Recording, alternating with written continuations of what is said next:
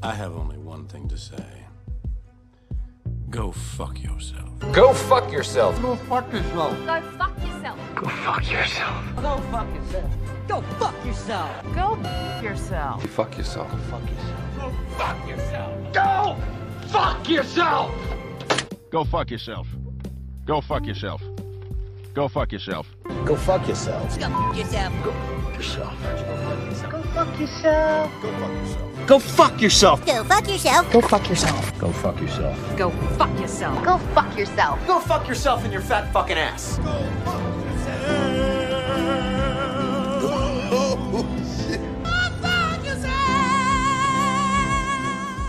Christ, that felt good. We're in a situation where we have put together, and you guys did it for our the President Obama's administration before this. We have put together, I think, the most extensive and inclusive voter fraud organization in the history of American politics. I don't care if you think I'm Satan reincarnated. The latest on an alleged plan to assassinate Donald Trump. This man grabbed by police at a packed rally in Las Vegas, and ABC's Pierre Thomas has new details in Washington. Weighing up the mood of conservative America in a gun show in West Virginia. Among the rifle racks and ammunition, there's anger and dark talk of looming conflict. After Senator Rand Paul was allegedly assaulted at his home in Baltimore. We are witnessing a radicalization of libertarians all across the country. Dear Louise, we have just received word that Libertarian Death Squad are taking over. We've come to take our country back. He also worries its civil war could be on the way back.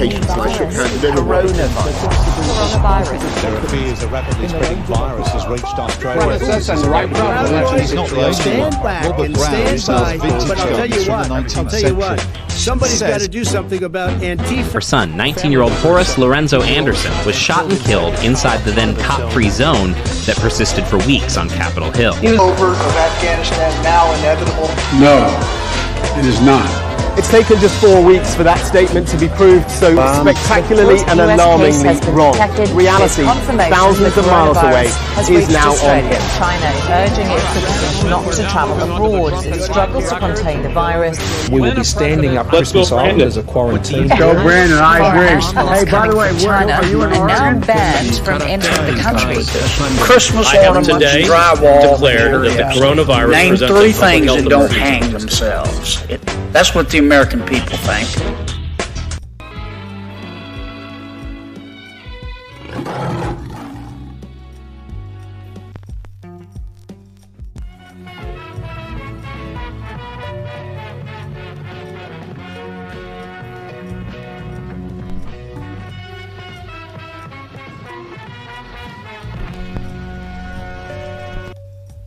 Welcome back to Inside Four Walls. I'm your host, James Masson, and is anyone surprised to find this out that the Department of Homeland Security, one of the least trustworthy branches of the federal government, right next to the IRS,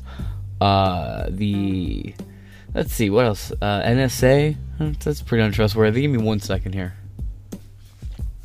But with a series of recent DHS leaks, we found out that they've had their own login to sites like Twitter, a special portal where with the right combination of key phrases and tags, a blanket-wide delete of any content matching the description the feds can put into this little special portal or node can be purged from the internet, or that social media specifically. There's a couple things here that this actually explains. For example, Joe Biden very desperately tried to come in and stop the Twitter deal from going through with Elon Musk, and it seems like Elon Musk is backtracking on all that stuff already, but that's that's a topic for a different upload. Though this article mostly focuses on Meta and Facebook's relationship with the federal government, though this portal probably exists for all social media. And I'm serious, like, if you think it stops at Facebook and Meta, no, this is just the very surface of it. There's been a vested interest in data mining from the federal government for a very, very, very long time. And this is just the biggest super leak And just like that, it seems like it's kind of already fallen out of popularity. People aren't really talking about it so much. It's kind of fallen by the wayside, though I'm hoping with the election just less than a week away and that kicking off the main political season leading into 2024, that this story comes into a much bigger fold, and maybe Elon Musk will turn over some data, maybe show what was really being censored, what the government was telling Twitter to hold off on. And we have a clip from the Joe Rogan Experience to watch where Zuckerberg pretty much spills the beans on this. Because a lot of people are acting like, oh, this is new information. No, Trump's been suing big tech for a long, long time, but these topics and more will come up as we go through this article. We have 2 main articles to read today for this episode specifically. There may only be 2 new episodes. A lot of archive episodes will be going up on all the platforms. I work at 8 and it is 2:30 as of the time recording this on Thursday, October 3rd, 2022. We're over here at The Intercept. Truth Cops. Leaked documents outline the DHS's plans to police disinformation. That's right, folks. Wrong Think is back on the menu. It didn't just end when that Harry Potter fangirl lost her job, by any means. No, this is a lot deeper. Article by Ken Kippelston and Lee Feng, published October 31st, 2022. The Department of Homeland Security is quietly broadening its efforts to curb speech it considers dangerous. An investigation by The Intercept has found years of internal DHS just years. First off, this is literally a major breach of the Constitution. Why? Because the government is not allowed to censor or curb the speech of citizens. It's right there in the very First Amendment. Right here. The First Amendment provides that Congress make no law respecting an establishment of religious or prohibiting its free exercise. It protects freedom of speech, the press, assembly, and the right to petition the government for a redress of grievances. And since a certain funky election in 2020, which, claims similar to that of Nancy Abrams, or Stacey Abrams in Georgia right now, similar election claims to what she's making right now, but from the opposite side. This right here, a redress of grievance, has been blatantly ignored. Because it's the left in power. Why would they look into that? Now, on top of that, the government stepping in and telling these big tech companies and these social media platforms, silence this line of dialogue, silence this conversation, suppress it, stop it from spreading. It's exactly what they're doing. It's against the Constitution. It's completely antithetical to the government's very purpose for existence. And if the government cannot provide you a constitutional America, then America should not tolerate a government. Just a thought. Pardon me. I'm still getting the last of this phlegm out from being sick for a few days. Why is that when I get sick, all the cool stories break? Anyway, years of internal DHS memos, emails, and documents obtained via leaks, an ongoing lawsuit, as well as public documents illustrate an expansive effort by the agency to influence tech platforms. No, to completely own tech platforms. Social media and big tech in Silicon Valley is just a different branch of the government. Albeit a semi-rogue branch of the government, it's still effectively an arm of the government. The work, much of which remains unknown to the American public for now, came into clearer view earlier this year when DHS announced a new, quote, disinformation governance board. A panel designed to police misinformation. Now, this is where we get very, very scary, as it tells you the 3 to 4 degrees of quote-unquote misinformation.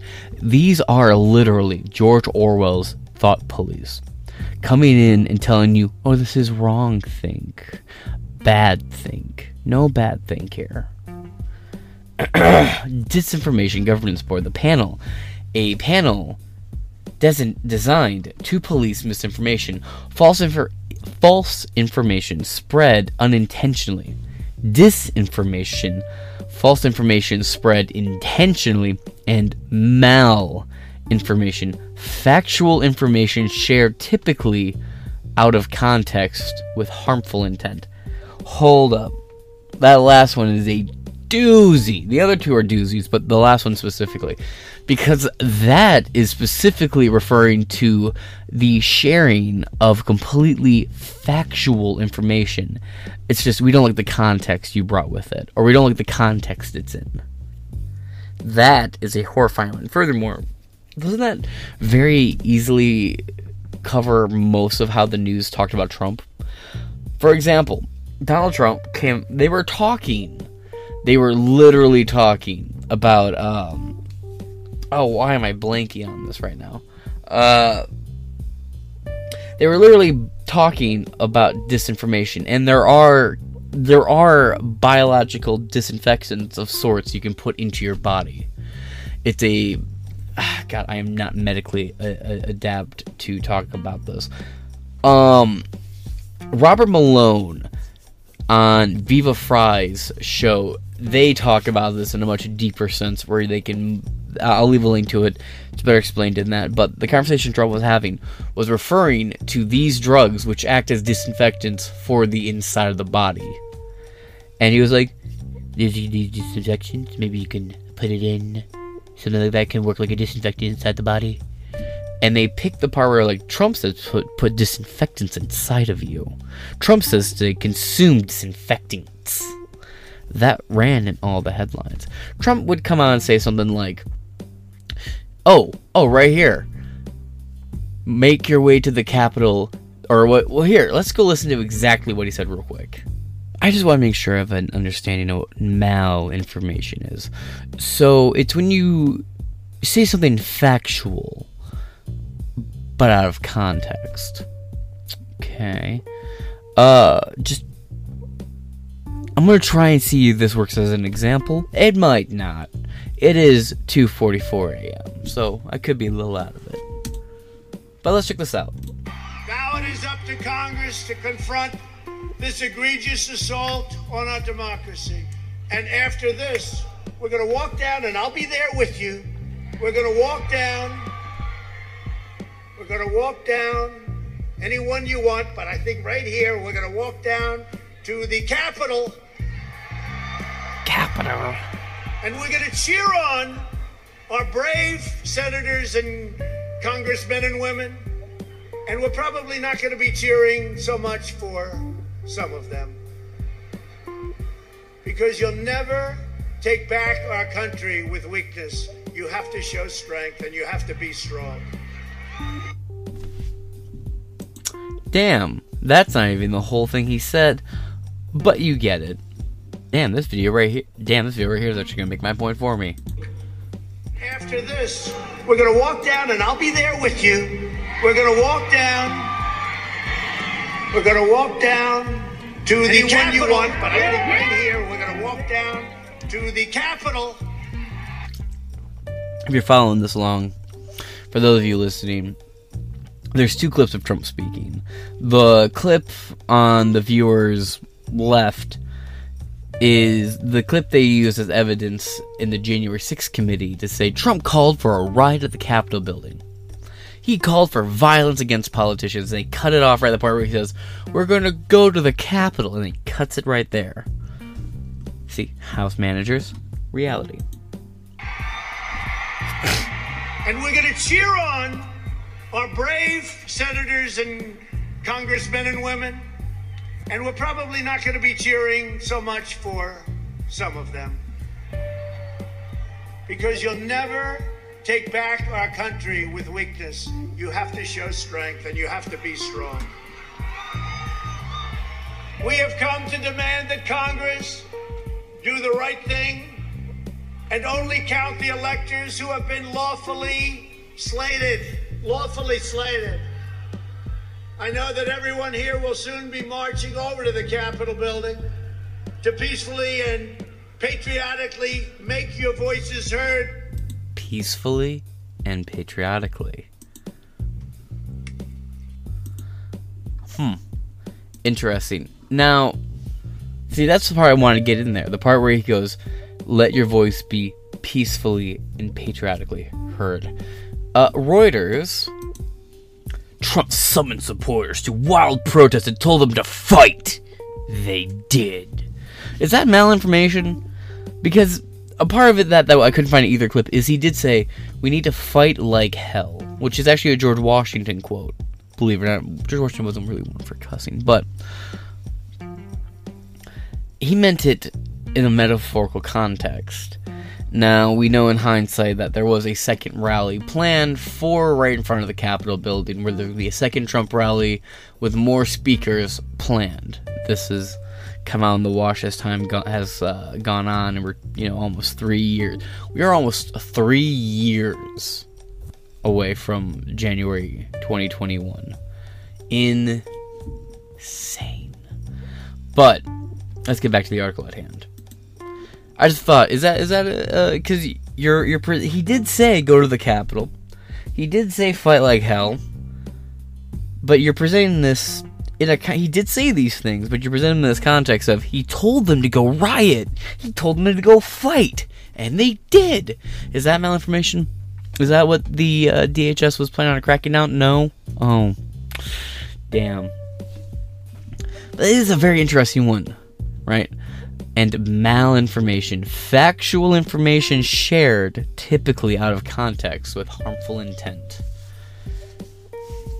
Any Alex Jones clip the left-leaning and certain parts of the right-wing media like to use to make him demonized. Oh, gay frogs? Is that another example of malinformation? He said, I'm tired of the chemicals in the water turning the freaking frogs gay. And he does later on explain in that same episode what he means in more calm detail, but they only clip that one part and pass it around like that was his whole argument.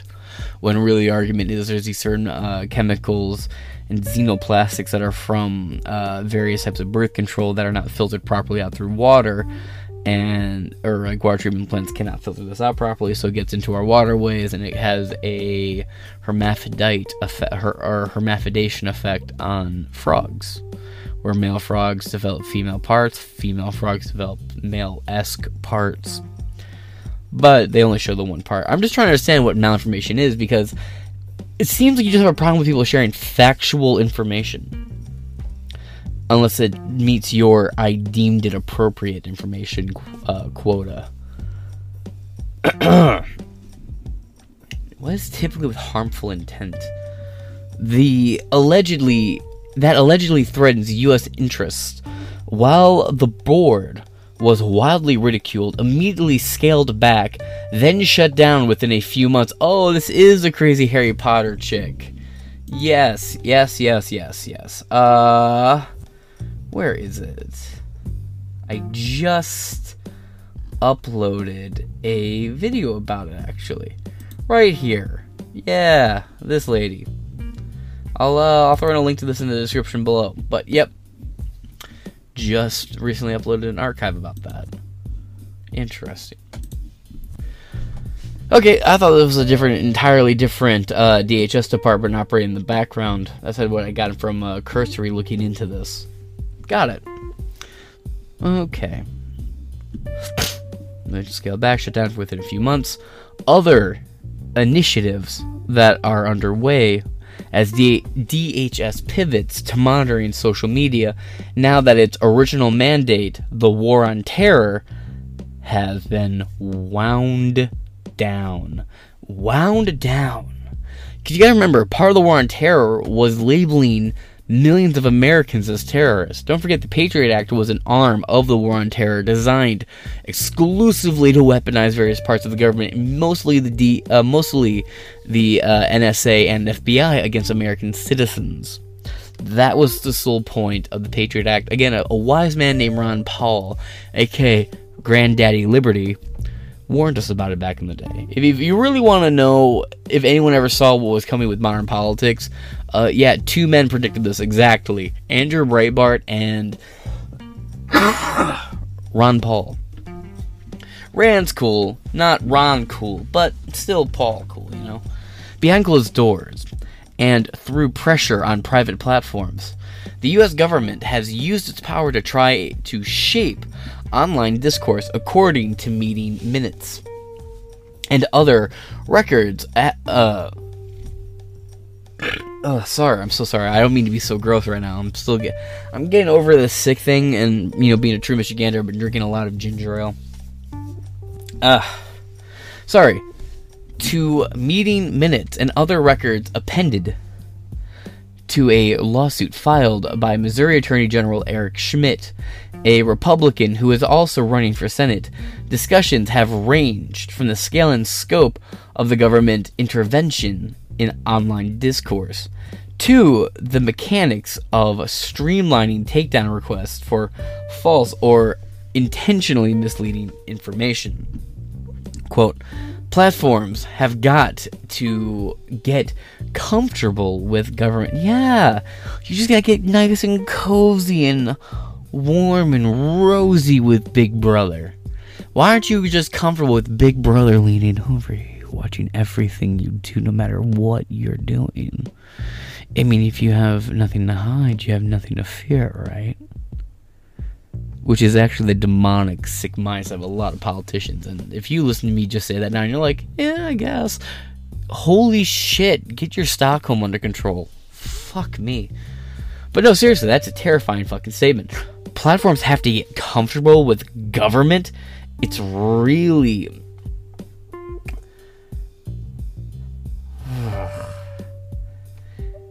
how hesitant they remain. Really? It's really interesting how hesitant they remain. I didn't realize there was any part of social media outlet that had any reservations about crawling in bed with the government. I thought they were all already there. The fact that you have to complain that not everybody's so buddy-buddy with the federal government and trying to get data on people actually is kind of comforting to me in a weird way. Microsoft executive... Oh, you mean Bill Gates owned company? Great.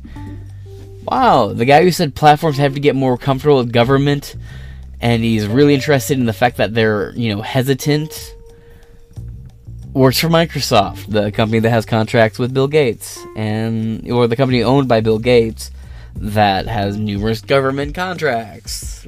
Great. Never forget the military-industrial complex runs on Windows. Microsoft executive Matt Masterson, a former DHS official, texted Jen.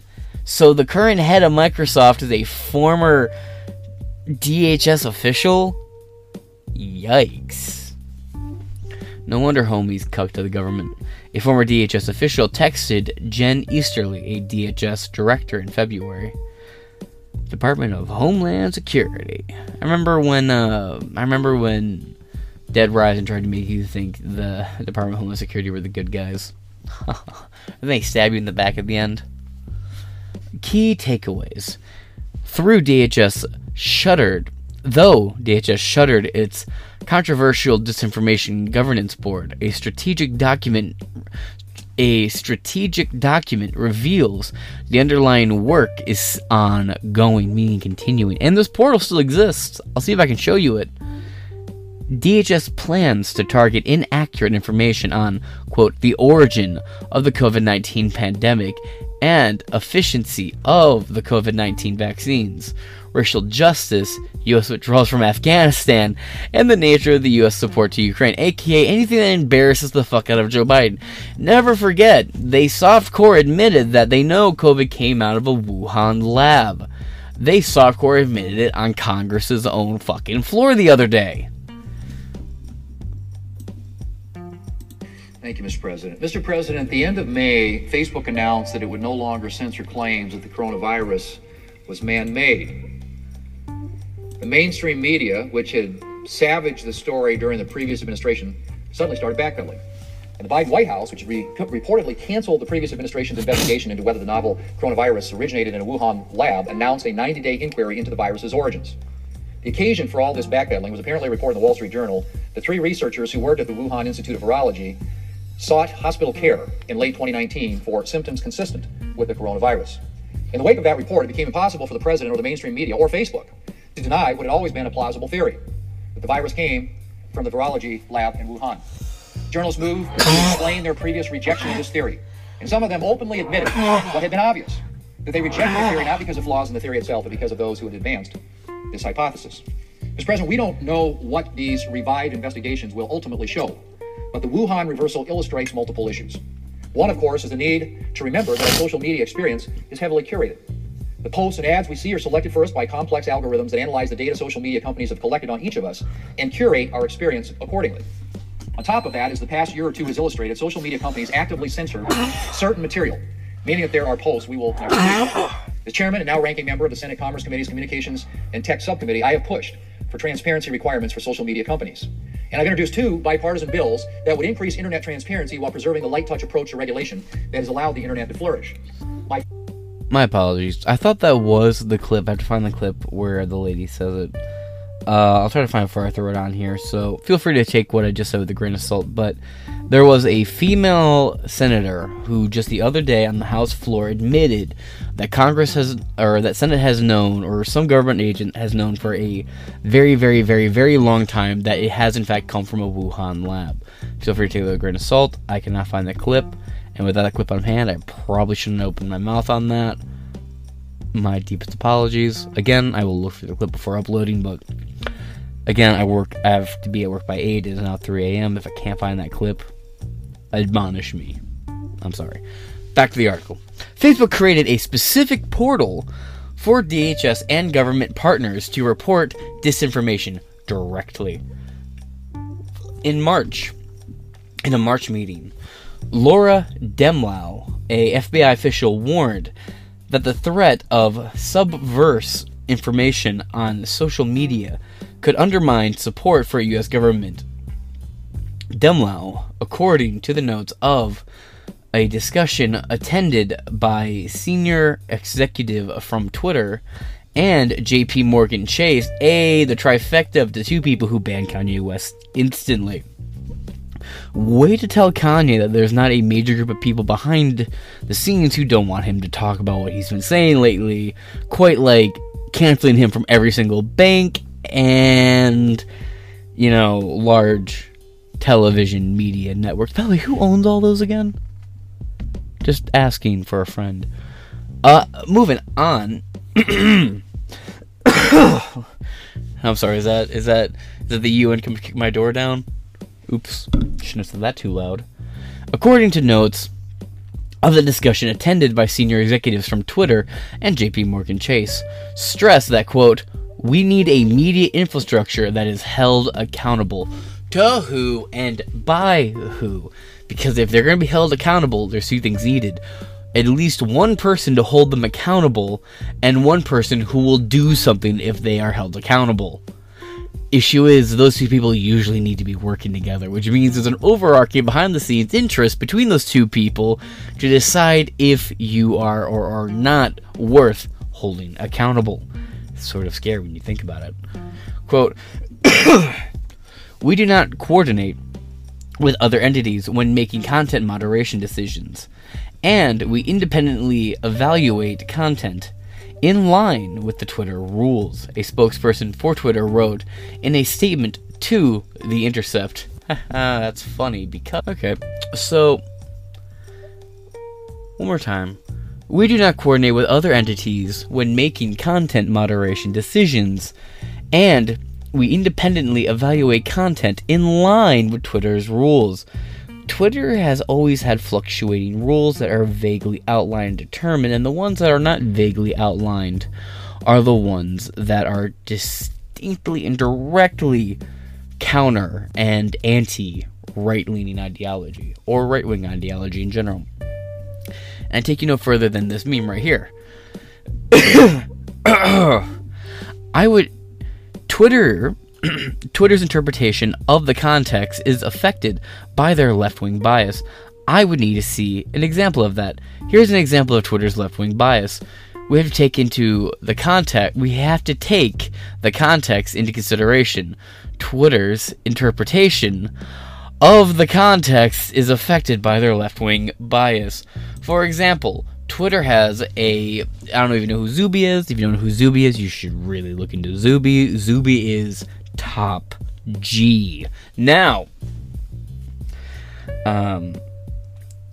Zuby just offhandedly said, okay, dude, to somebody who was apparently trans, and they flagged it for hate speech, and he was banned off Twitter for a short period of time. Now, it was due to a bunch of complaints and people actually, making it hell for moderations, and for Twitter Jannies essentially to run the show.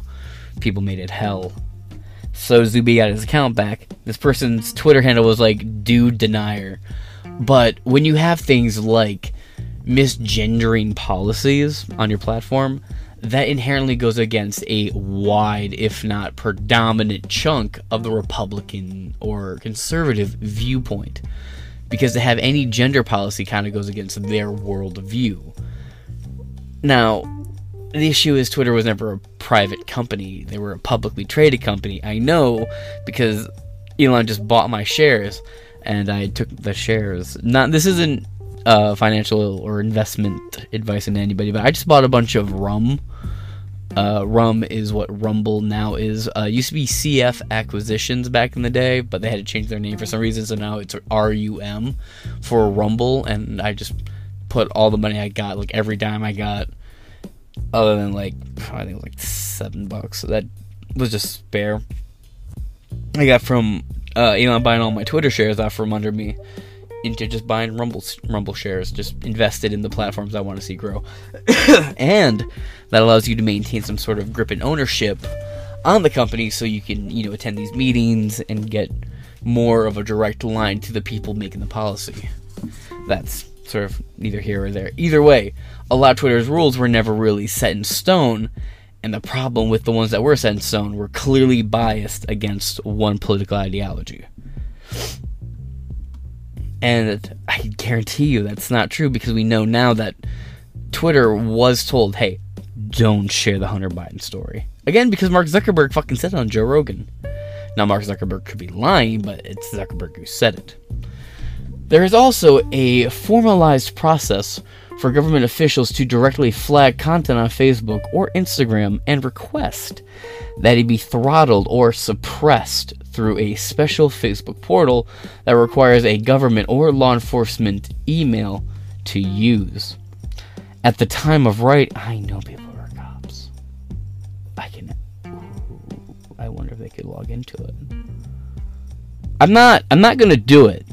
Or I'm not gonna do anything. I'm just thinking out loud. Just thinking out loud, actually. Anyway, and if anything does happen, it was not me. I swear to God, I just had the thought. I just know people who would have government IDs and emails. I wonder if they'd have any information about this, at least. You got this phlegm here. That requires a government or law enforcement email to use. At the time of writing, the, quote, content request system at Facebook... Okay. Boop. Copy. Bop. Bop. Bop. Let's see. Oh, well, that's it, folks. It is still up and active. I guess, link in the description below. Oops. No, seriously, link in the description below. If anybody listening here is a cop or a government employee, don't do anything. Oh, somebody rid me of this fucking monk. Anyway, yeah, don't do anything. Clank. Don't do anything, guys. Alright, totally, if you're listening to this and you have an ID that could get into that, totally do not misuse it for anything at all. That's a no. I won't be mad at you. I'll be very disappointed in you. Worst case scenario, get yourself a Count Dankula Mad Lad videos made about you boys. Now, moving on. It is still live. DHS and Meta, the parent company of Facebook, did not respond to a request for comment. The FBI declined to comment. Jeez, did they? DHS's mission to fight disinformation stemmed from concerns about Russian influence in the 2016 presidential elections. You're not allowed to question the safety and you're not allowed to question the safety and security of the elections. You're not allowed to. That is a no-no. I was told that you're not allowed to ask about the elections. Wait. You mean the one that Trump won? Oh yeah, we can question about that all day. In fact, we can also impeach a guy over a fake Russian server, then have a 2.5-year legal turmoil of a fucking investigation into it, where he drained some $44 billion or 44 million, billion, whatever, a large, obscene amount of money from the taxpayer to run an investigation into a fucking Russia hoax. But we're not allowed to talk about the 2020 election the same way Hillary and all the Democrats talked about the 2016 election. And by the way, the same exact way Hillary is still talking about the 2024 election. Oh, you heard me fucking right. Alright, I'm gonna click over real quick. Just real quick, okay? You see that? You see this? You see this? You see this? Alright. Boop. Back. Alright, room tempo over. Boop. Okay. But you're not allowed to insinuate any Dinesian, D'Souzian ideas of the 2020 elections. Nothing about 2,000 mules. Say nothing along those lines, folks. But if you're talking about an election where the right wins, oh yeah, if the right wins, oh bro, that is clearly something wrong with that. Oh yeah, we better investigate it, bro. In fact, we better hire some FBI guys and an attorney to turn in a hoaxy server to the FBI, and then have the attorney specifically go out of his way to say, oh, I'm not working on behalf of any client, I'm just a concerned citizen. And have them give over a server of fraudulent information to the FBI. I'm not calling for anything. It's just literally what Hillary Clinton, the fucking DNC, did. That's literally what they did. They had Robert Sussman hand over a server, the fake Russian server, to the FBI under the guise of, I'm just a concerned citizen and I'm not working on behalf of any political campaign, and in fact I'm not working for any political party or interest at all, only to find out that in fact he was working on direct behalf of Hillary fucking Clinton. So fuck you, I guess, is what that turns into. Concerns around Russian influence in the 2016 presidential election began to take shape during the 2020 most safe and secure, safe and effective fifth boosted 2020 election, and over efforts to shape discussion around vaccine policy during the coronavirus pandemic. Documents collected by The Intercept from a variety of sources, including current officials and publicly available reports, reveal the evolution of a more active measures by the DHS. According to a draft copy of the DHS's Quadrennial Homeland Security Review, DHS capstone report outlining the department's strategy and priorities in the coming years. The department plans to target, quote, inaccurate information on a wide range of topics, including, quote, the origins of the COVID-19 pandemic and efficiency of COVID-19 vaccines, racial justice, U.S. withdrawal of Afghanistan. You mean the surrender in Afghanistan? You mean the U.S. surrender in Afghanistan? Say it right. We didn't withdraw. We fucking surrendered. Never before has America been so fucking humiliated since Shanghai. Now, can I show you guys one interesting article about about COVID-19? Check this out. I covered it and the updates around the story when it first broke. But it's interesting that there were multiple whistleblowers since this initial report, but a lot of CCP defectors came out and said that COVID-19 was purposely made through a grain function research and development phase funded by the NIAID and EcoHealth Alliance with grant approval from Fauci, and they use this money and approval and research tools at their disposal given to them by us to develop COVID-19 and release it to cripple military forces around the world so China could just start obtaining land easily and hold the world hostage.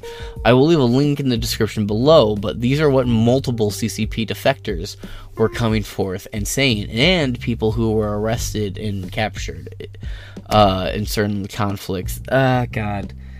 Was it BBC? Hold on. But moving on. Let's see. The origins of the COVID-19 pandemic, the efficiency of the COVID-19 vaccines, leaky. In fact, I'm gonna start calling them ski mask slump god jabs because the bitches got faucet failure. Racial justice, U.S. withdrawal, the U.S. surrender in Afghanistan, and the nature of the U.S. support to Ukraine. Now, that's an interesting one. The nature of the support. Phrasing. Quote, the challenge is particularly acute in marginalizing communities, the report states, quote, which are often the targets of false or misleading information, such as false information on voting procedures targeting people of color. You mean like when the Democrats were trying to tell everybody that people of color weren't smart enough to obtain IDs, so voting laws requiring IDs were racist and voter suppression? Like that? No? Okay, I didn't think so, but I just thought I'd throw it out there. The inclusion of the 2021 U.S. surrender from Afghanistan is particularly noteworthy, given that House Republicans should take the majority in the midterms have vowed to investigate. Quote, this makes Benghazi look like a much smaller issue. Yeah, and that Jim Kaczynski movie about Benghazi is actually pretty good too. Never realized the guy that sells all this tax stuff was at Benghazi, or played a small role in that. Like the tactical flashlight and shit, the Afghan TV dude. They had no idea. Interesting, right? Anyway, said Rep. Mike Johnson, a Republican for Louisiana, a member of the Armed Service Committee, adding that the finding answers, quote, will be a top priority. And man, everybody's warning about a red wave. Joe Rogan says it's going to be like the elevators from The Shining. I don't think he's going to be wrong. How disinformation is defined by the government has not been clearly articulated, and the inherently subjective nature of what constitutes disinformation provides a broad opening for DHS officials to make politically motivated determinations about what constitutes dangerous speech. DHS justifies these goals, which have expanded far beyond its original purview on foreign threats, to encompass disinformation originating domestically, by claiming that terrorist threats can be, quote, exacerbated by misinformation and disinformation spread online. Misinformation and disinformation are not the same thing, apparently. Quote, or end quote. But the laudable goal of protecting Americans from the danger has often been used to conceal political maneuvering. Like when George Bush raised the terrorist threat level just to get reelected in office. Yeah, I swear, if 9/11 never happened, George Bush would not have gotten 2 terms in office. He would have been one of the first presidents to be a one-termer. I swear. Is that also an old Family Guy joke? That 9/11, in an alternate universe where 9/11 never happened, Bush never got a second term in office? Anyway. To conceal political maneuvering, in 2004, for instance, DHS officials faced pressure from the George W. Bush administration to heighten the national threat level for terrorism in a bid to influence voters prior to the elections. According to former DHS Secretary Tom Ridge, U.S. officials have routinely lied about an array of issues, from the cause of its wars in Vietnam and Iraq to their more recent obfuscations around the role of the National Institutes of Health in funding the Wuhan Institute of Virology coronavirus research. The track record has not prevented the U.S. government from seeking to become arbiters of what constitutes false or dangerous disinformation. On an inherently political topic, earlier this year, Republican Governor Ron DeSantis signed a law known by supporters as the Stop Woke Act, which bans private employers from the workplace trainings asserting an individual's moral character is privileged or oppressed based on his or her race, color, sex, or national origin. The law, critics charged, amounted to a broad suppression of speech deemed offensive. The Foundation for Individual Rights and Expression, or FIRE, has since filed lawsuits against DeSantis alleging, quote, unconstitutional censorship. A federal judge temporarily blocked parts of the Stop Woke Act, temporarily, by the way, ruling that the law had violated workers' First Amendment rights. Quote, Florida's legislator may well find plaintiff's speech repugnant, but under our constitutional scheme, interesting word, the remedy for repugnant speech is more speech, not enforced silence, wrote Judge Mark Walker in a colorful opinion. I mean, that's not a bad response. It's a little, I think it's a good response. Cascading the law. Chastising the law. I'm retarded. The extent to which the DHS initiatives affect Americans' daily social feeds is unclear. During the 2020 election, the government flagged numerous posts as suspicious, many of which were taken down. Documents cited in the Missouri Attorney General lawsuit disclosed, and a 2021 report by the Election Integrity Partnership at Stanford University found that nearly 4,800 flagged items, technologies, platforms took action on 35%, either removing, labeling, or soft blocking speech, meaning the users were only able to view content after bypassing a certain screen to reach, I need to find my glasses. Let's see, meaning users were able bypassing a warning screen. The research was done, quote, in constellation with the CISA, which is the government branch working with social media, by the way, the Cybersecurity and Infrastructure Security Agency. Prior to the 2020 election, let me turn my brightness on, I'll probably help my eyes relax a little bit.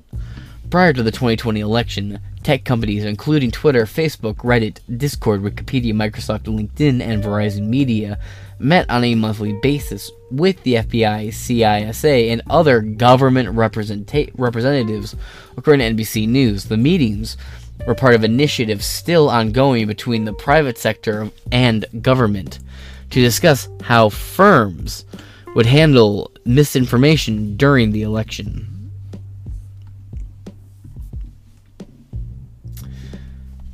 The stepped-up counter-disinformation effort began in 2018 following the high-profile hacking incidents of U.S. firms when Congress passed and President Donald Trump signed the Cybersecurity Infrastructure Security Agency Act, forming a new wing of the DHS devoted to protecting critical national infrastructure.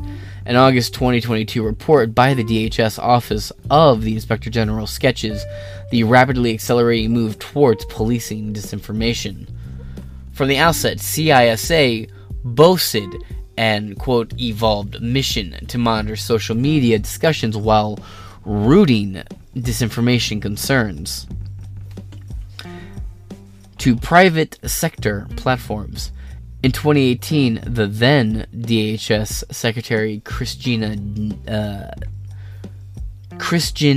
Nielsen created the Countering Foreign Influence Task Force to respond to election disinformation. The task force, which included members of CISA as well as its Office of Intelligence and Analysis, generated, quote, threat intelligence about the election and notified social media platforms and law enforcement. At the same time, DHS began notifying social media companies about the voting-related disinformation appearing on social media platforms. In 2019, a separate entity called the Foreign Influence and Interference Branch to generate more detailed intelligence about disinformation. The Inspector General report shows that year its staff grew to include 15 full and part-time staff dedicated to disinformation analysis. In 2020, the disinformation focus expanded to include COVID-19, according to a Homeland Threat Assessment issued by Acting Secretary Chad Wolf. Some key takeaways here. The work is primarily done by CISA, a DHS sub-agency tasked with protecting critical national infrastructure.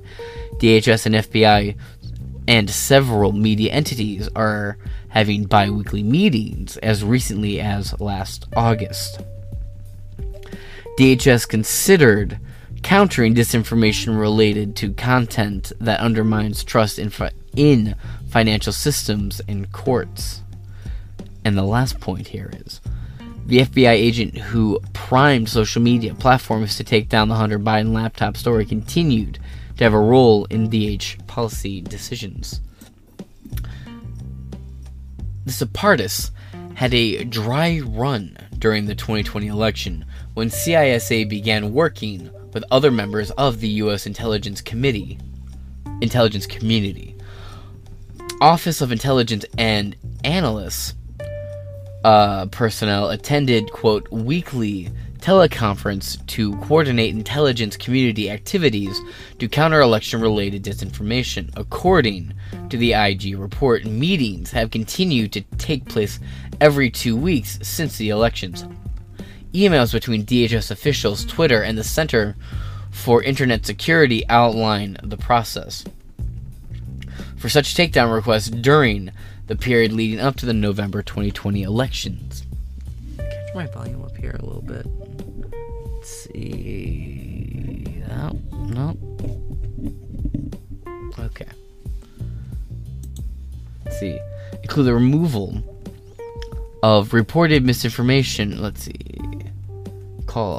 Meeting tech platforms would call upon to, quote, process reports and provide timely responses to include the removal and reported misinformation from the platform where possible. In practice, this often meant state election officials sent examples of potential forms to the disinformation to CISA, which would then forward them onto social media companies for a response.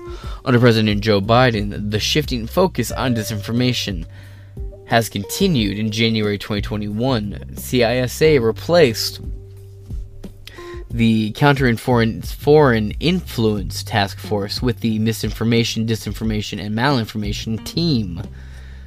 Jesus. Which was created to, quote, to promote more flexibility, focus on general MDM. By now, the scope of the effort has expanded beyond disinformation produced by foreign governments to include domestic versions.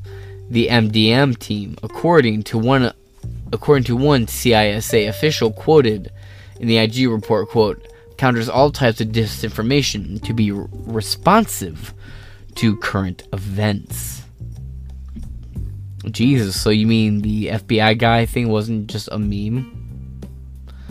Jen Easterly, Biden's appointed director of CISA, swiftly made it clear that she would continue to shift resources in the agency to combat the spread of dangerous forms of information on social media. Jesus. So, translation, the information you share scares them. Quote, one could argue we're in the business of critical infrastructure, and the most critical in infrastructure is our country's cognitive infrastructure, aka we want to control the way your brain works. So building that resilience to misinformation and disinformation, I think, is incredibly important, said Easterly, speaking at a conference in November 2021. CISA's domain has gradually expanded to encompass more subjects it believes amount to critical infrastructure. Last year, The Intercept reported on the existence of a series of DHS field intelligence reports warning of an attack on cell towers, which it has tied to conspiracy theorists who believe 5G towers spread COVID-19, when intelligence reports pointed out that these conspiracy theories, quote, are inciting attacks against communications infrastructure. The CISA has defended its burgeoning social media monitoring authorities. Authorities, stating that, quote, once CISA notified a social media platform of disinformation, the social media platform could independently decide whether to remove or modify the post. But, as documents revealed by the Missouri lawsuit show, CISA's goal is to make platforms more responsive to their suggestions, aka make platforms more under the thumb of the government and its narratives. In late February, Easterly texted with Matthew Masterson, a representative at Microsoft, former DHS employee, by the way, at Microsoft who formerly worked at CISA, that she is, quote, trying to get us in a place where Fed can work with platforms to better understand mis and dis trends, so relevant agencies can try to pre-bunk and debunk as useful. Pre-bunk. Wow. Media records of the CISA Cybersecurity Advisory Committee, the main subcommittee that handles disinformation policies at CISA, show a constant effort to expand the scope of the agency's tools to foil disinformation. In June, the same DHS Advisory Committee of CISA, which includes Twitter, head of legal policy Vijaya Gadde, and trust and safety Vijaya Gadde, and University of Washington professor Kate Starbird, drafted a report to the CISA director calling for an expansive role for the agency in shaping the information ecosystem. The report called the agency information ecosystem. Sounds like a nice word, a nice fancy sounding way of saying echo chamber. The report called the agency to closely monitor social media platforms of all sizes, mainstream media, cable news, hyperpartisan media, talk radio, and other online resources. They argue that the agency needed to take steps to halt the, quote, spread of false and misleading information, with the focus on misinformation that undermines, quote, key democratic institutions such as the courts, or by other sectors such as the financial system or public health measure. To accomplish these broad goals, the report said CISA should invest in external research to evaluate, quote, the efficiency of interventions, specifically with research looking at how alleged disinformation can be countered and how quickly messages spread. Jeff Hale, the director of the Election Security Initiative at CISA, oh nice, a government agency that controls what's covered and how the elections are talked about, comforting, at CISA, recommended the use of third-party information-sharing nonprofits as a clearinghouse for information to avoid the appearance of government propaganda. Last Thursday, immediately following the billionaire Elon Musk's completed acquisition of Twitter, Gade was terminated from the company. Nice. The Biden administration, however, did take a stab at making part of this infrastructure public in April 2022. The announcement of the Disinformation Governance Board, the exact functions of the board, and how it would accomplish the goal of defining and combating MDM were never made clear. I assumed it had to do with magic. The board faced immediate backlash across the political spectrum. Quote, "Who among us thinks the government should add to its list of job determining what is true or not, and what is disinformation? And who thinks the government is capable of telling the truth?" wrote political media critic Jack Schaefer. Quote, "Our government produces lies and disinformation at industrial scale, and always has. It overclassifies vital information to block its own citizens from becoming any the wiser. It pays thousands of press aides to play hide the salami with the facts." Operation Mockingbird.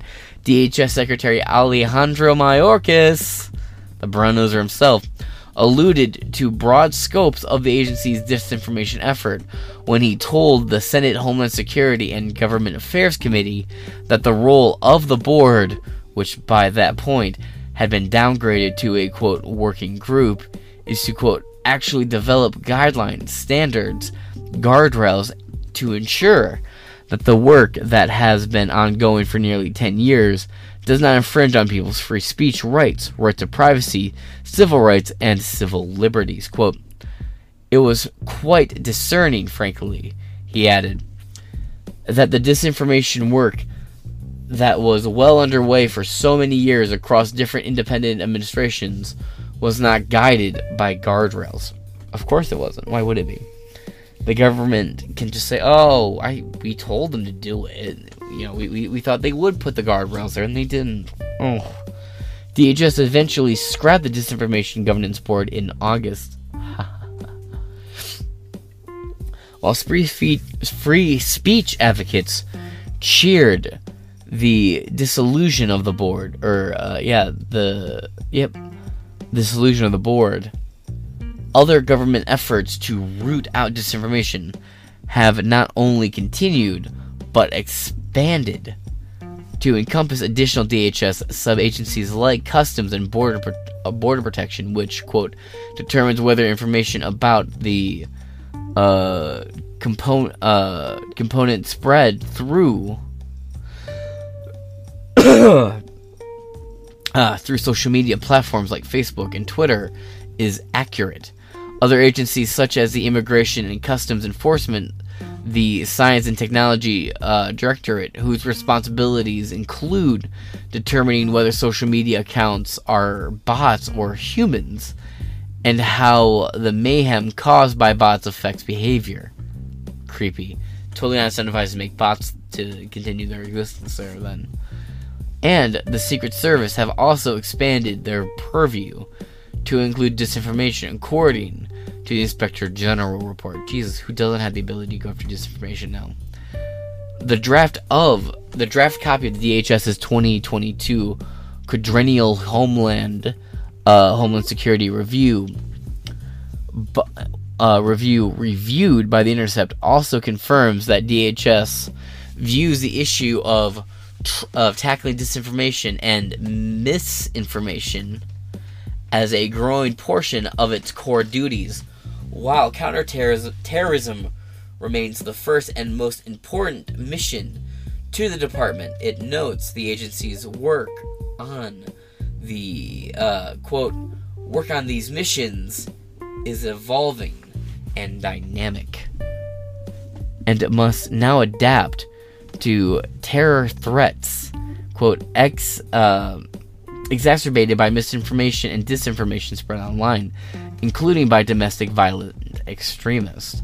To accomplish this, the draft of the quadrennial review calls for DHS to, quote, leverage advanced data analytics technologies and hire a trained, skilled specialist to better understand how threat actors use online platforms to introduce and spread toxic narratives intended to inspire or incite violence, as well as work with NGOs and other parts of civil society to build resilience to the impact of false information. The broad definition of threat actors, posing risks to vaguely defined critical infrastructure and area as broad as trust in government, public health, elections, and financial markets, has concerned civil libertarians. Quote, no matter your political allegiances, all of us have... Give me 1 second here.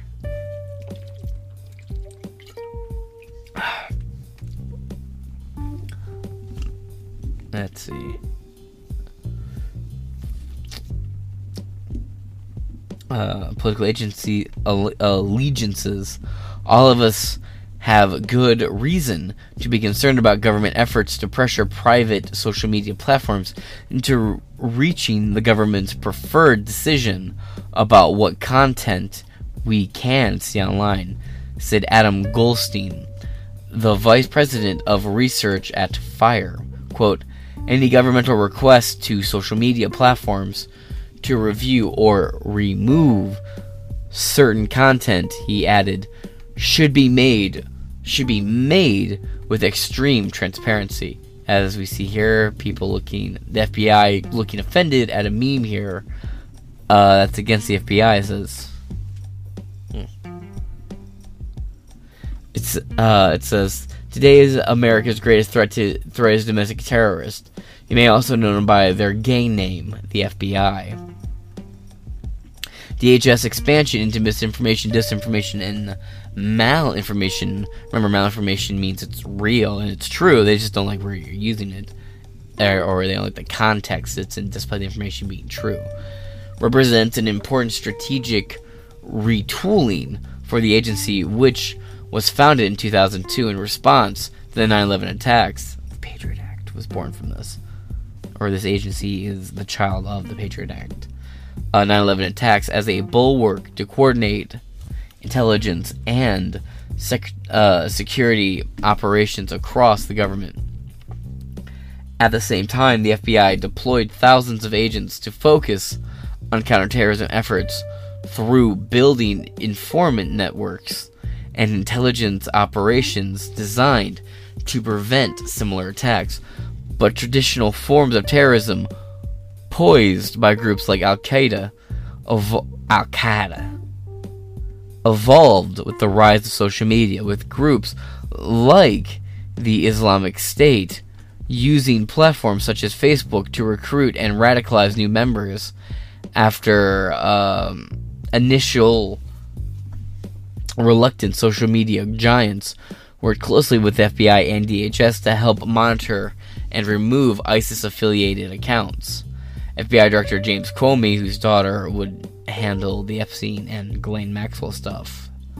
FBI Director James Comey, former FBI Director James Comey, told the Senate Intelligence Committee that law enforcement agencies needed to rapidly adapt and confront the challenges posed by terror networks that had proven adept at tapping into social media. Intelligence agencies backed new startups designed to monitor the vast flow of information across social media networks to better understand emerging narratives and risks. Quote, the department has not been fully reauthorized since its inception over 15 years ago. Senate Homeland Security Committee warned in 2018, quote, as the threat landscape continues to evolve, the department adjusted its organization and activities to address emerging threats to the protests, threats, and protect the U.S. homeland. This evolution of the department's duties and organizations, including the structure and operations of the DHS headquarters, has never codified in statute. The subsequent military defeat of ISIS forces in Syria and Iraq, along with as well with the surrender from Afghanistan, left the Homeland Security apparatus without a target. Meanwhile, a new threat entered the discourse. The allegation that Russian agents had seeded disinformation on Facebook that tipped the 2016 election towards Donald Trump resulted in the FBI forming the Foreign Intelligence Task Force, a team devoted to preventing foreign meddling in American elections. According to DHS meeting minutes from March, the FBI's Foreign Influence Task Force this year included 80 individuals focused on curbing, quote, subversive data utilized to drive a wedge between populace and the government. Quote, the department will spearhead initiatives to raise awareness of disinformation campaigns targeting communities in the United States, providing citizens with the tools necessary to identify and halt the spread of information. Operations intended to promote the radicalization to violent extremism or mobilization of violence, DHS Acting Secretary Kevin McClain said in a September 2019 strategic framework.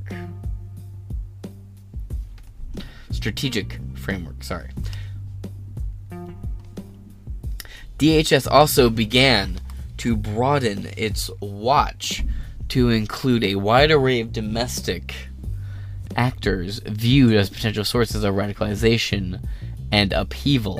An FBI official interviewed by The Intercept described how, in the summer of 2020, amid the George Floyd protests, he was reassigned from his normal job of countering foreign intelligence services to monitoring American social media accounts. Quote, the officials did not, in brackets, the official, not authorized to speak publicly, described the reassignment on condition of anonymity.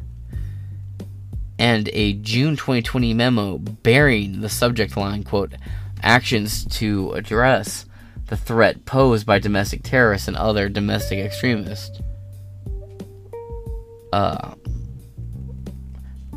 prepared by DHS headquarters for Wolf, Trump's acting DHS secretary,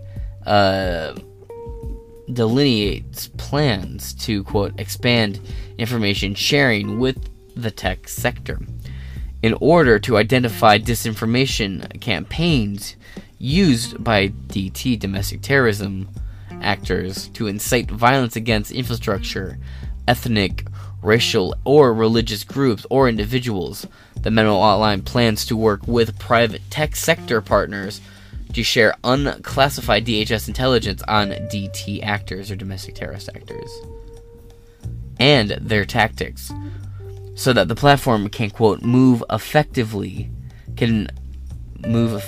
use their own tools. I think they mean to say more effectively use their own tools to enforce users' agreements, terms of service, and remove DT content. Biden also prioritized such efforts last year. The Biden administration released the first national strategy for countering domestic terrorism. The strategy identified a, quote, broader priority enhancing faith in the government and addressing the extreme polarization fueled by criticism of disinformation and misinformation, often channeled through social media platforms, which can tear Americans apart and lead some to violence. Quote, we are working with like-minded governments, civil society, and other technology sectors to address terrorist and violent extremist content online, including through innovative research collaborations. The strategy document continued, adding that the administration was, quote, addressing the crisis of disinformation and misinformation, often channeled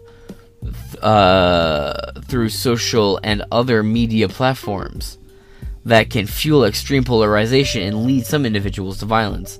Last year, top FBI... I think I just read the same article, the same two paragraphs twice. Last year, the top FBI counterterrorism official came under fire when she falsely denied to Congress that the FBI monitors American social media and had therefore missed threats leading up to the attack on the U.S. Capitol on January 6. In fact, the FBI spent millions of dollars on social media tracking software like BabelX and Data Miner. According to the Bureau's official guidelines, authorized activities include proactively surfing the internet to find publicly accessible websites and services through which requirements by terrorist organizations and promoting terrorism crimes is openly taking place.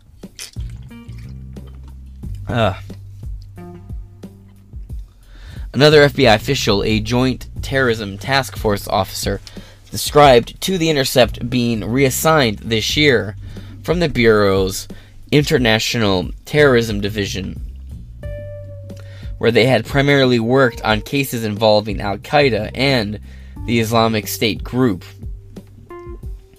to the Domestic Terrorism Division to investigate Americans, including anti-government individuals such as racially motivated violent extremists, sovereign citizens, militias, anarchists. Hey, what up? They worked on an undercover basis online to penetrate social media networks, networking chat rooms, online forums, and blogs to detect, enter, dismantle, and disrupt existing and emerging terrorism organizations via online forums, chat rooms, bulletin boards, blogs, websites, and social networking, said the FBI official, who did not have permission to speak on the record. The Privacy Act of 1974, enacted following the Watergate scandal, restricts the government data collection of Americans exercising their First Amendment rights, a safeguard that civil liberty groups have argued limits the ability of DHS and the FBI to engage in surveillance of the American political speech expressed on social media. The statute, however, maintains the exception for information collected for the purpose of a criminal or law enforcement investigation. Quote, there are no specific legal constraints on the FBI's use of social media. Faiza Patel, senior director for the Brennan Center for Justice, Liberty, and National Security Program, told The Intercept the Attorney General guidelines permit agents to look at social media before there is any investigations at all. So it's kind of a wild west out there, end quote. The first FBI official whom The Intercept interviewed in 2020 amid the George Floyd riots, I think you're calling them riots now, lamented the drift towards warrantless monitoring of Americans, saying, quote, man, I don't even know what's legal anymore. In retrospect, that's scary for a government official to say, in retrospect, the New York Post reporting on the contents of Hunter Biden's laptop ahead of the 2020 election provides an elucidating case study of how this works in an increasingly partisan environment. Much of the public ignored the reporting or assumed it was false. Over 50 former intelligence officials charged that the laptop story was a creation of Russian disinformation. of a Russian disinformation campaign. The mainstream media was primed by allegations of election interference in 2016, and to be sure, but none of them really did the research. And to be sure, Trump did attempt to use a laptop to disrupt the Biden campaign. Twitter ended up banning links to the New York Post report on the contents of the laptop during the crucial week leading up to the election. Facebook also throttled users' ability to view the story. In recent months, a clearer picture of the government's influence has emerged. In an appearance on Joe Rogan's podcast in August, Meta CEO Mark Zuckerberg revealed that Facebook had limited sharing of the New York Post reporting after a conversation with the FBI. Quote, The background here is that the FBI came to us, some folks from our team, and was like, hey, just so you know, you should be on high alert that there was a lot of Russian propaganda out there. In the 2016 election, Zuckerberg told Rogan, the FBI told them. Zuckerberg said that, quote, we have it on notice that basically there's about to be some kind of dump. When the Post story came out in October 2020, Facebook thought it fit that pattern the FBI had told them to look for. Zuckerberg said he regretted the decision, as did Jack Dorsey, the CEO of Twitter at the time, despite claims that the laptop's contents were forged. The Washington Post, credible. The Washington Post confirmed that at least some of the emails on the laptop were authentic. The New York Times authenticated emails from the laptop, many of which were cited in the original New York Post report from October 2020. The prosecutors have examined, as part of the Justice Department's probe into whether the president's son violated the law on a range of issues, including money laundering, tax-related offenses, and foreign lobbying registration, including felony possession of a firearm.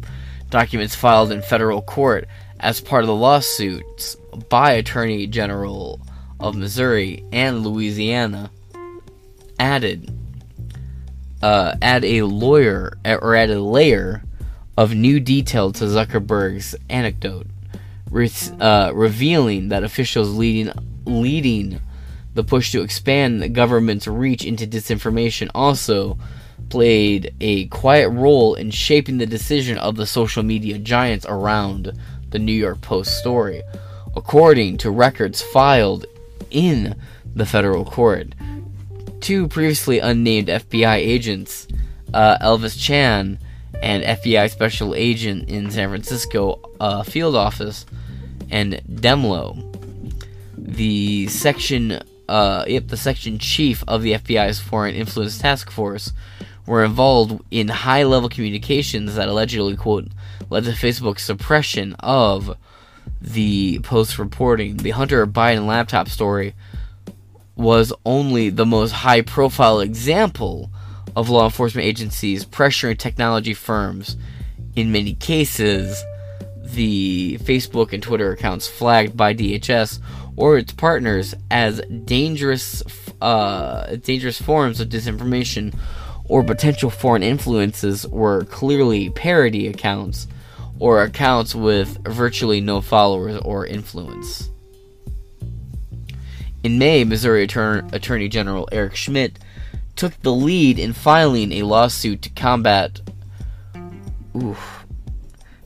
what he views as sweeping efforts by the Biden administration to pressure social media companies to moderate certain forms of content appearing on their platform. The suit alleges government-wide efforts to censor certain stories, especially ones related to the pandemic. It also names multiple agencies across the government that have participated in efforts to monitor speech and open collusion between the administration and social media companies. It identifies, for example, emails between officials from the National Institutes of Health, including Dr. Anthony Fauci and Zuckerberg, at the beginning of the pandemic, and reveals ongoing discussions between senior Biden administration officials with Meta executives on developing content moderation policies on a range of issues, including issues related to the elections and jabs.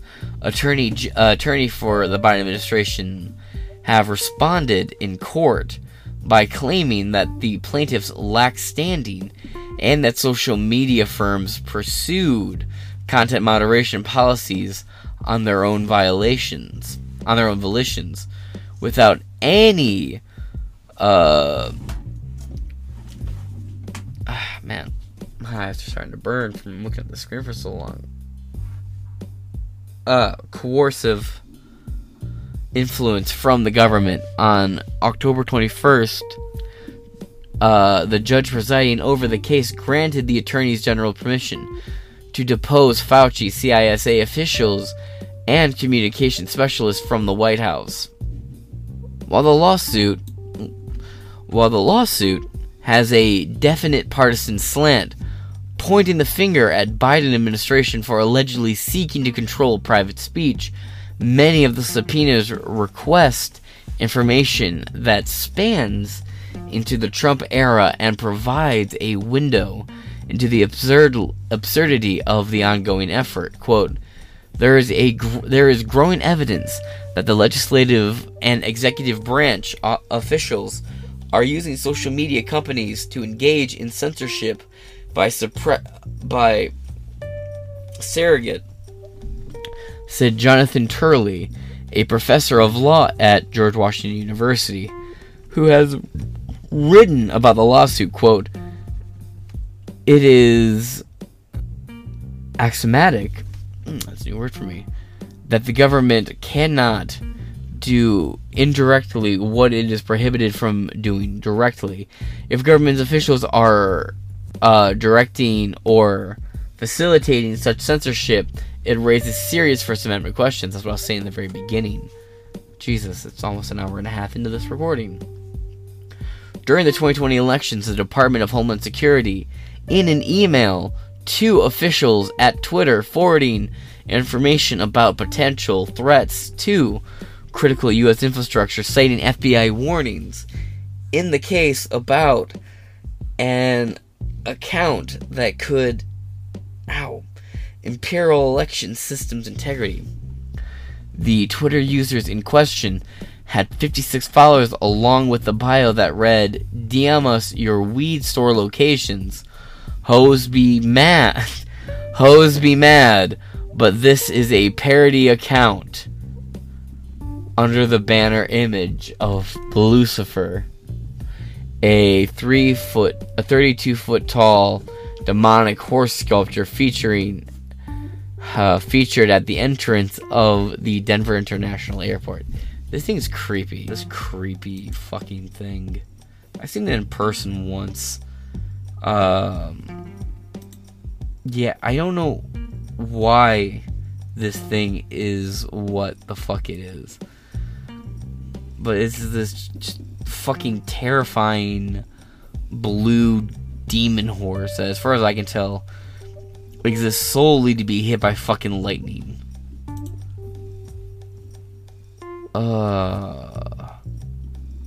Seriously, I hate this fucking statue.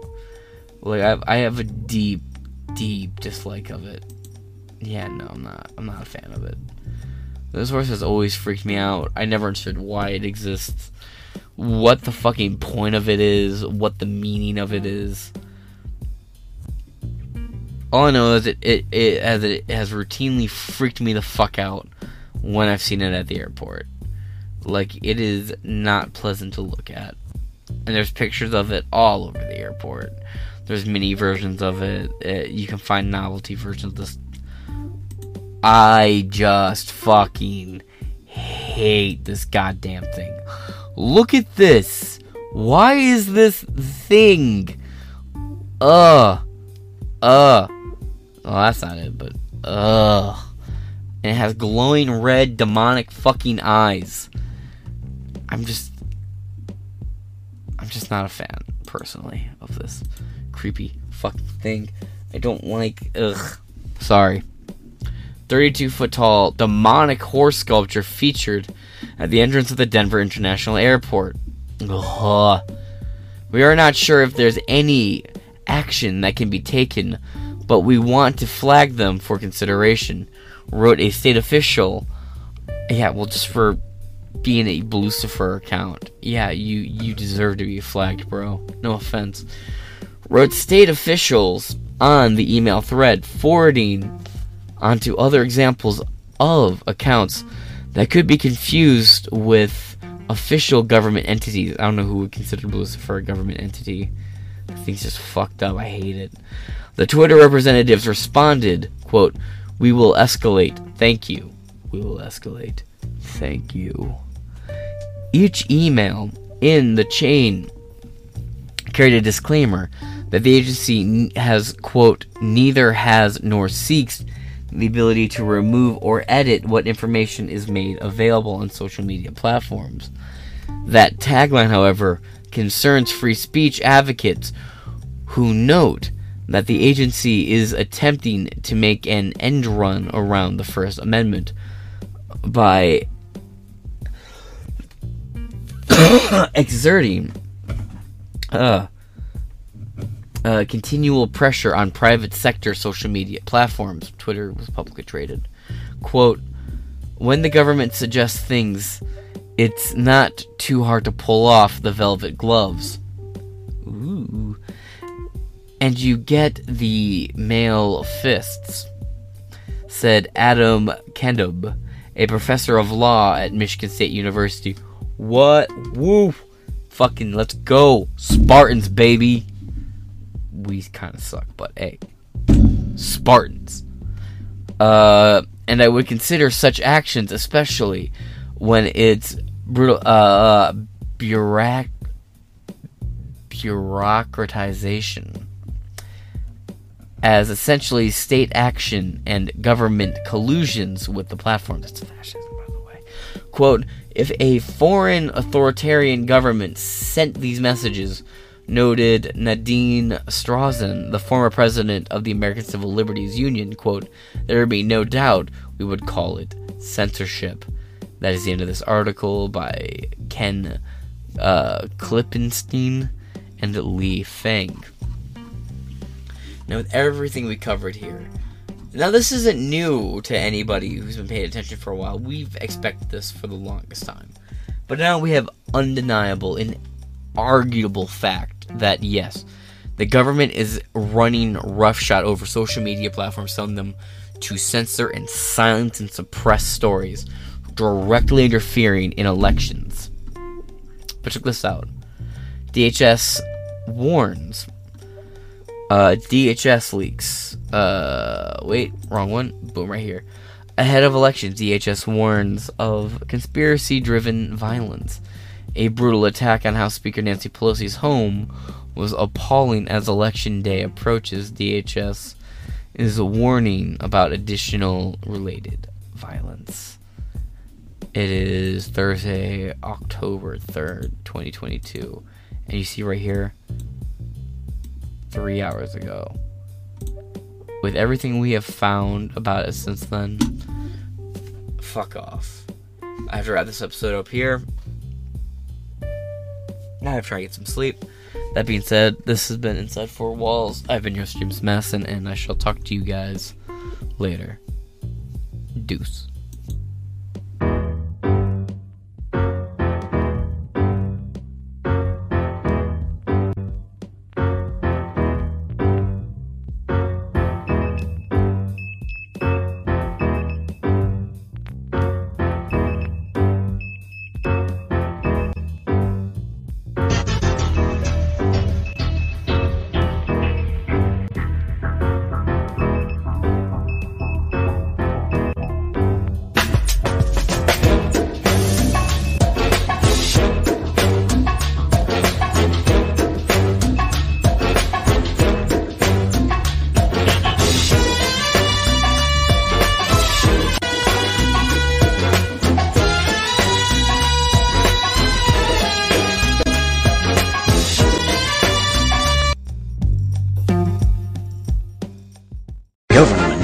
is not the solution to our problem.